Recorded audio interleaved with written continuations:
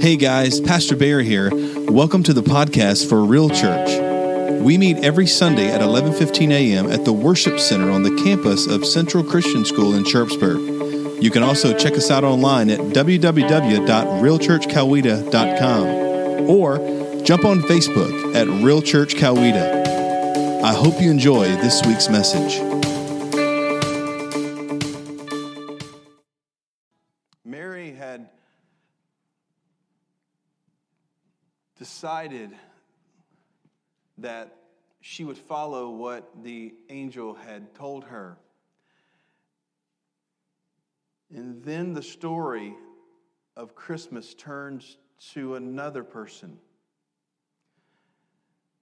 Imagine, if you will, you have decided that you are going to enter into a contract because you have found the woman of your dreams. You found the woman of your dreams, and in your society, here's what happens. The father of the bride would get with the father of the groom, all right? They would get together, and they would make a deal, like going to buy a car, all right? That's what would happen. They'd get together, and the father of the bride would say, all right, what do you think she's worth? And the groom would say, well, if you throw in oil changes, I'll give you this. You throw in that, and they would barter back and forth. And that's how the agreement would come to be. The man of the groom would barter with the father of the bride, and they would come together and have an agreement on what would be the dowry that they would pay.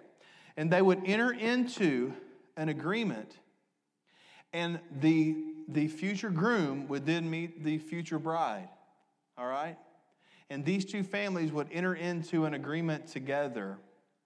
And that's how marriages would begin back during Jesus' day. And what ended up happening was, and this is what would happen. Now imagine this for a second. You're the father of the groom, and you have paid your dowry. You've paid it. But here's what they would do. They would go through what they called a betrothment or an engagement period. Now for us today, an engagement period means that the girl gets on social media and she does a little thing where her ring is in focus and she's in the back and she's kissing somebody. And they're engaged, okay, for 6 months to a year is usually what it is. Well, it was different back then. They actually would hold a service. They would hold a service for everyone to come to between the father of the groom and the father of the bride and the bride. And all the families would come together and they would hold a service.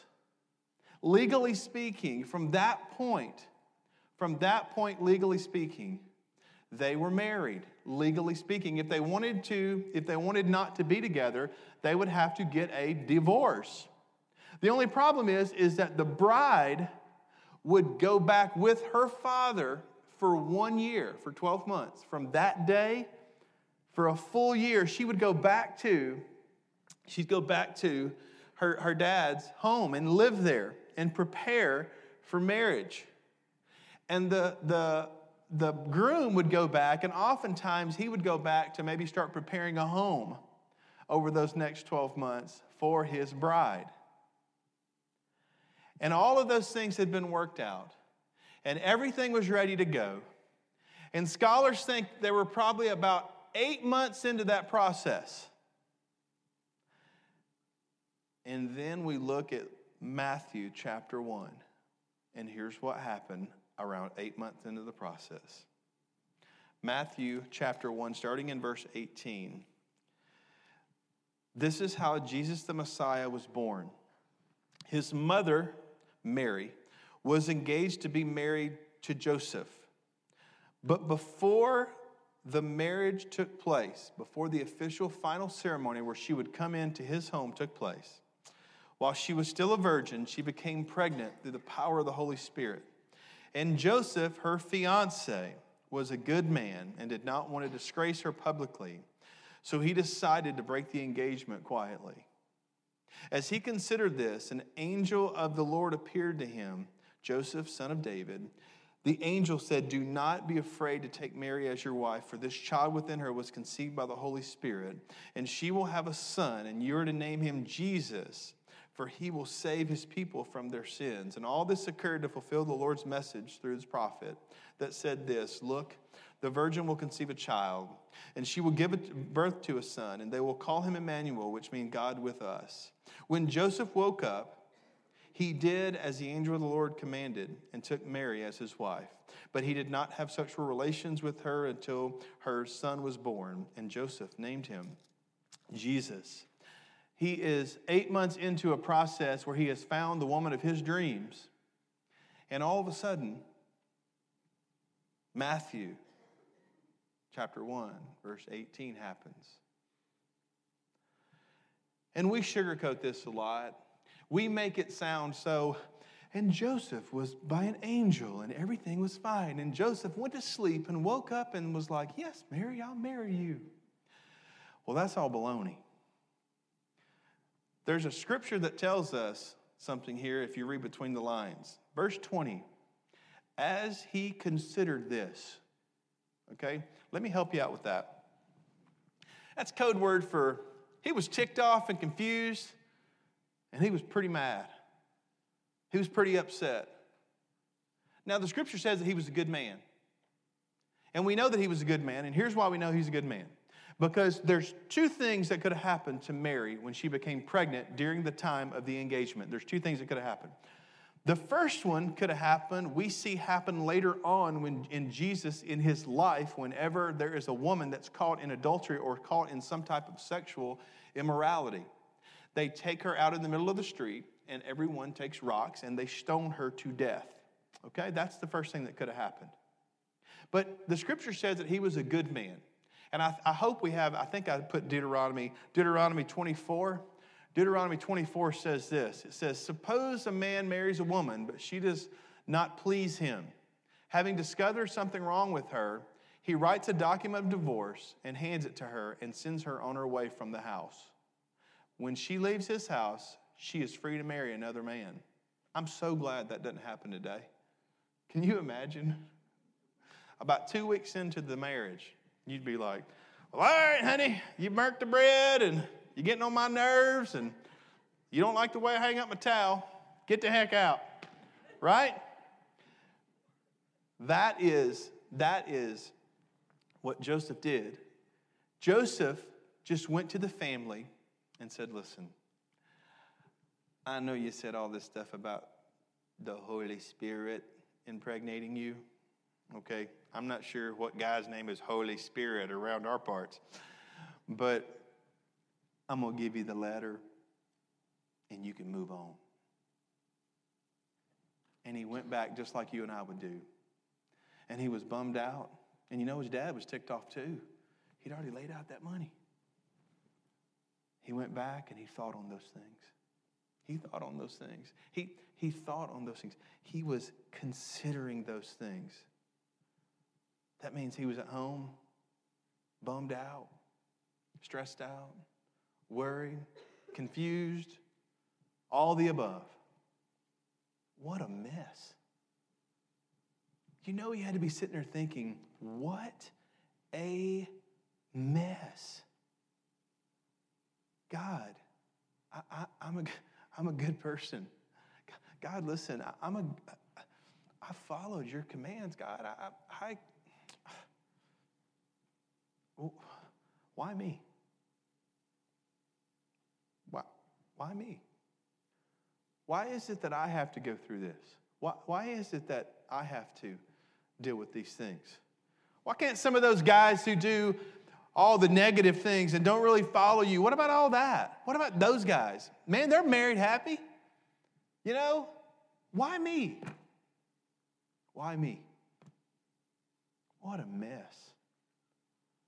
What a mess. And we see in the story that the angel came.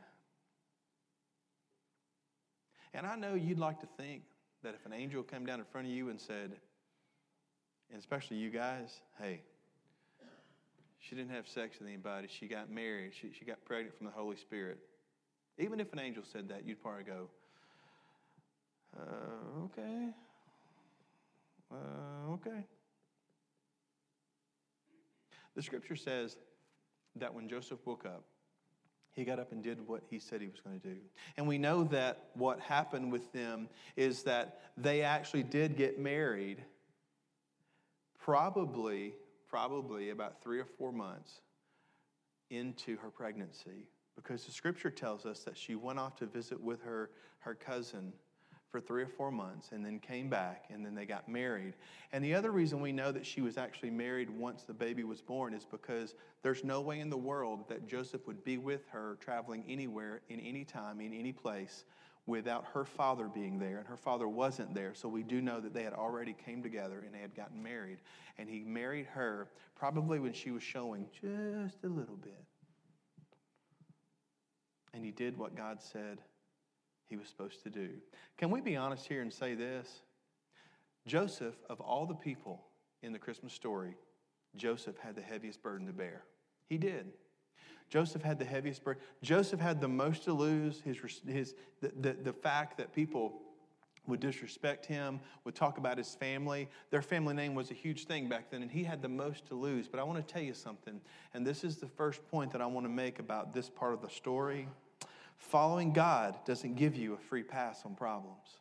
I want you to hear that. Following God doesn't give you a free pass on problems. I know for a fact that there's people sitting here that's been told that by preachers their whole life. They've been told, hey, listen, you give your life to the Lord and everything's going to be okay. And that's a lie. I want you to hear that. That's a lie. It's a lie when when pastors say that, because following God doesn't give you a free pass for problems. A lot of people think if I follow God, then all my problems are going to go away. No, that's not how it works. If you follow God, the way that you view and deal with your problems will change. But those problems are not going to go away. You're still going to have family that's going to get on your nerves, all right? You're not changing Aunt Gertrude just because you gave your life to Jesus. All right, now you can pray for Aunt Gertrude, and maybe one day she's going to change, but how you deal with her will change. It will change if you are following Christ. The closer you get to Christ, the more you begin to look like Him, and the more you begin to act like Him, and the more you begin to treat people the way He would treat people. You start to look at your problems differently. You start to act differently, but you still have problems. And that's one of the things that frustrates me the most about a lot of churches, is that people come in and they are desperate and they give their life over to Christ. But the truth of the matter is that the only thing that's changed is your eternity in heaven.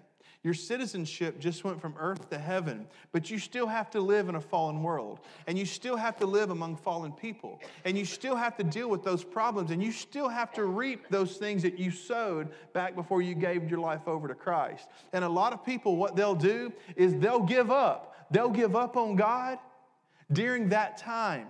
During that time when they've given their life over to Christ, between that time and the time when they begin to really see a lot of fruit, they'll give up on God and they'll just become casual members, or they'll stop coming at all, because they'll say, well, I thought my whole life was going to change. Well, eternally it did change, but you're still living in a fallen world. Now, your perspective will change. How you view things will change. How you react to things will change. As you grow in Christ, those things will change. But problems are going to happen. A lot of people here, maybe you don't even care. I care, and Blake cares, and anyone else that wants to cheer for a fantastic team cares. A lot of people here think that Peyton Manning was the best football player ever to play at Tennessee, and that's a lie. A lot of people think that Phil Fulmer was the best football player to play at Tennessee and the best coach ever at Tennessee, and that's a lie. A lot of people here think that Jason Witten was the best receiver and the best football player ever to play at Tennessee, and that's a lie. And a lot of people think that Johnny Majors was the best player to play at Tennessee, and that's a lie. Inky Johnson was the best player to play at Tennessee. And I would love to tell you Inky Johnson's story, but Inky Johnson does it a lot better than me. So I'm going to have the lights turned down, and I want you guys to take a look and listen to Inky Johnson's story. Check it out.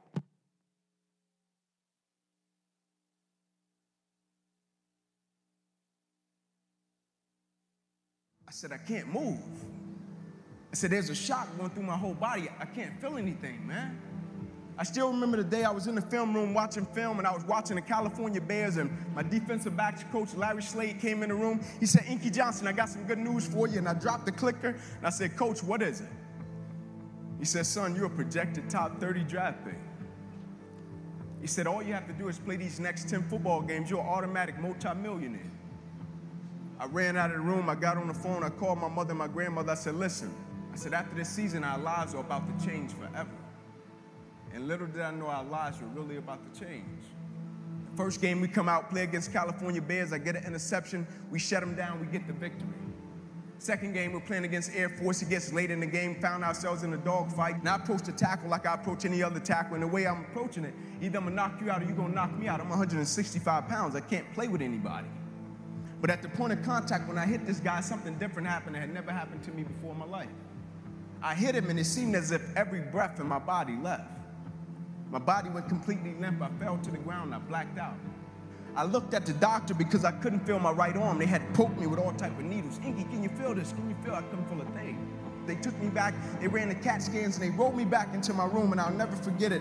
All in about a 15-second time frame, I was lying there in my bed. My father, he went to take a step in, and he looked at me, and he said, son, I can't do it. And he walked out. My mother, she came in, she was running. She kissed me on my forehead. She said a prayer. She said, Ink, everything is going to be okay. And she ran out.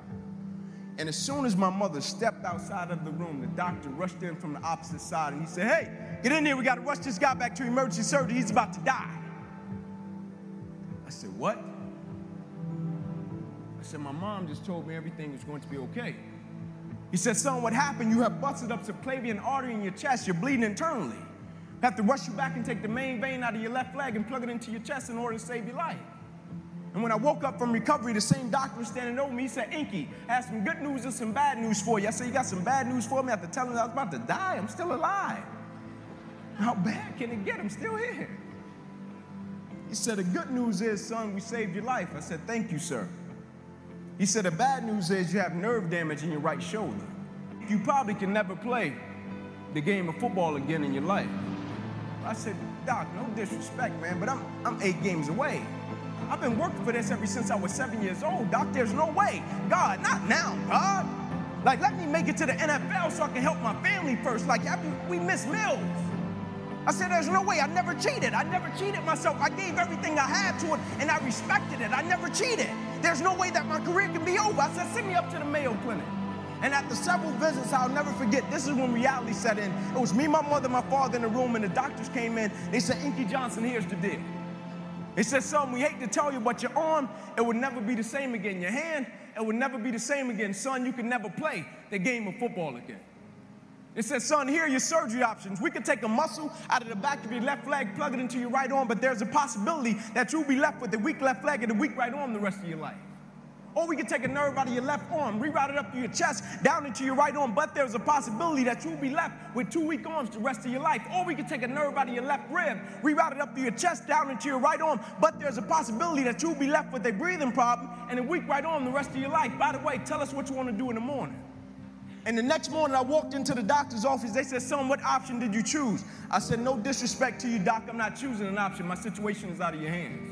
I said, no disrespect to you, doc. Cut me where you got to cut me. I said, I know I will come out of this situation okay. As I stand right here on this stage before you today, they cut me 6 times down my left thigh. They cut me 2 times across my right rib. They cut me 2 times across my right pec. They cut me 1 time across the left side of my neck, 1 time across the right side of my neck. They cut me from the bottom of my armpit all the way down to the bottom of my hand. And after they got through cutting on me, they said, son, you're going to be in this hospital for the next 40 days. I walked out of the hospital on the 3rd day. They said, you broke a record. How did you do it? And I said, first and foremost, the thing I want y'all to understand, I will never let a circumstance or a situation define my life.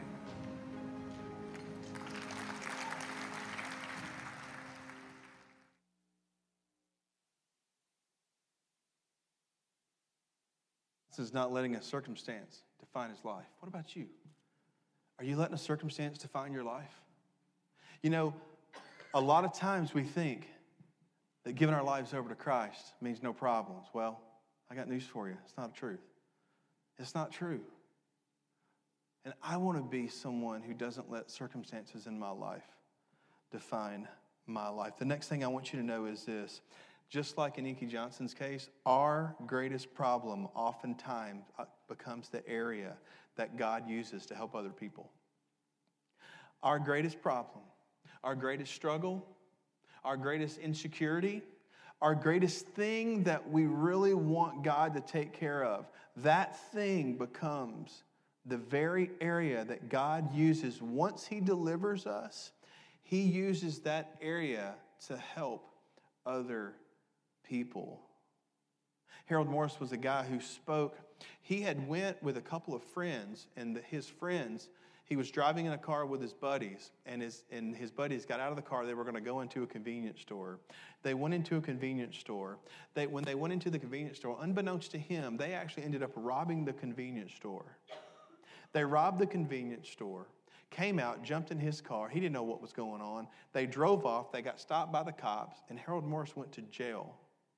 After 9 years in jail, after they had looked at the full spectrum of how the whole situation happened, he was pardoned. He was pardoned and got out of jail. But right as he got out of jail, he found out he had terminal cancer. And at that point, he had given his life to Christ in jail. At that point, he said, God, use me for your glory no matter what. And until I take my last breath, I will serve you and glorify you, and I will point everyone to you. Harold Morris was pardoned the second time. Because not only did God save his soul, He healed him of cancer. And the funny thing was Harold Morris, he hated jail, and he didn't want to go back in jail, but God said, I want you to go back into the jail. Oh, God, I don't want to do that. I want to speak to youth. I want to speak to kids. I want to speak to teenagers. Nope, you're going to go back into the jail. And Harold Morris sat down, and he wrote letter after letter after letter, and he sent at that time VHS tapes after VHS tape to all of these churches and organizations saying, I want to come speak to your youth. And God said, no, Harold, you're going to go back to the prison and you're going to minister to those people. And after about 6 months of getting no response, he went to the prison. And he started ministering to them. And one thing led to another. And one of his ministries began to grow in prison and grow in prison and grow in prison. And a full 3 years later, the first call came in. Harold, we'd like you to come speak to our youth. And then another, and then another, and then another, and then another, and then another, and then another, and then another, and then another. And Harold Morris became one of the most prolific speakers, evangelists, and motivators of young people in America. And he's from right here in Georgia. Inky Johnson's from right here in Georgia, too. Here's my question to you. It's amazing. Harold Morris died this past June, and he had terminal cancer in 1983. Did he have problems? Yeah. Did he go through a hardship? Yeah. Was it fair? No. Did Inky Johnson have problems? Yeah. Did he have a hardship? Yeah. Was it fair? No. What did God do? Let me tell you what God did. God took whatever they would give him and used it for his glory and gave them lives that are more fulfilling than they would have gotten had God never intervened. And it wasn't because of some greatness that they had gotten. It was because of a problem and an unfair situation, and because of something that wasn't fair, and because of something that they didn't deserve. It was those things for those two men that God used. And the same is true for Joseph. Joseph, the one in the Christmas story that was treated so unfairly, the one that did everything right and had the wrong thing happen to him. Joseph. I don't know if you've ever considered this, but in the Christmas story, Joseph is the one that delivered the Savior to the world. It was Joseph.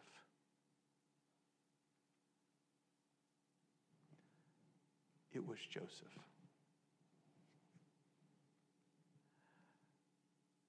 Are you delivering the Savior to the world?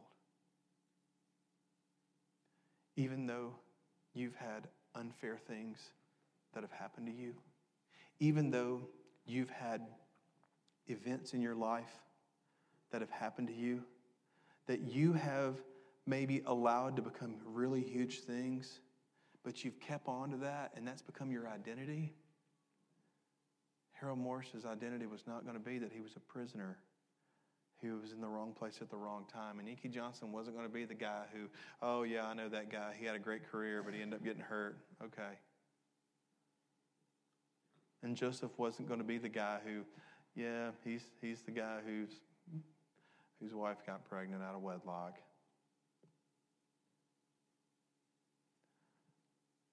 In all three cases, they said, yes, I will follow. And in all three cases, God used them and made them greater than they could ever become. And He'll do the same thing for you. And He'll do the same thing for me. Let me pray for you.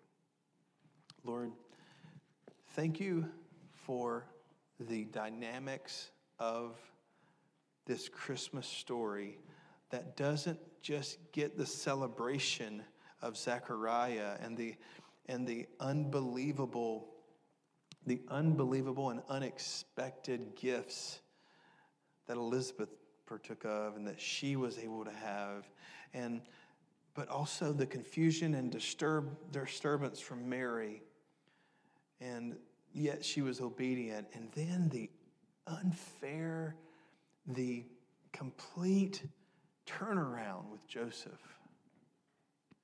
And yet he said, God, whatever your will is, that's what I want. I want us to be a church that says, God, whatever your will is, that's what we want. Let us be people that know that we're in a fallen world, but we're not afraid. Let us be people that know that God is on His throne. And no matter what our circumstance, even death, we are victorious. Because not what we've done, but because what you've done, God. And that's the kind of people we want to be.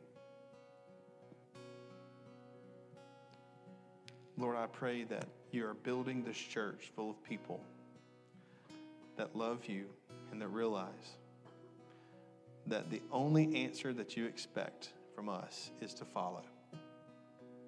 It's in the strong and mighty name of Jesus we pray. Amen. Let's stand up and let's sing our closing song. Thank you for listening to the podcast of Real Church Coweta. If you have any questions or if you would like to contact us at Real Church, please go to our website at www.realchurchcoweta.com and click on the Contact Us tab. We invite you to join us on Sunday at 11:15 a.m. at the Worship Center on the campus of Central Christian School in Sharpsburg. Also, check out our website or Facebook page for directions. Until next time, God bless, and remember to love God, love others, and live real.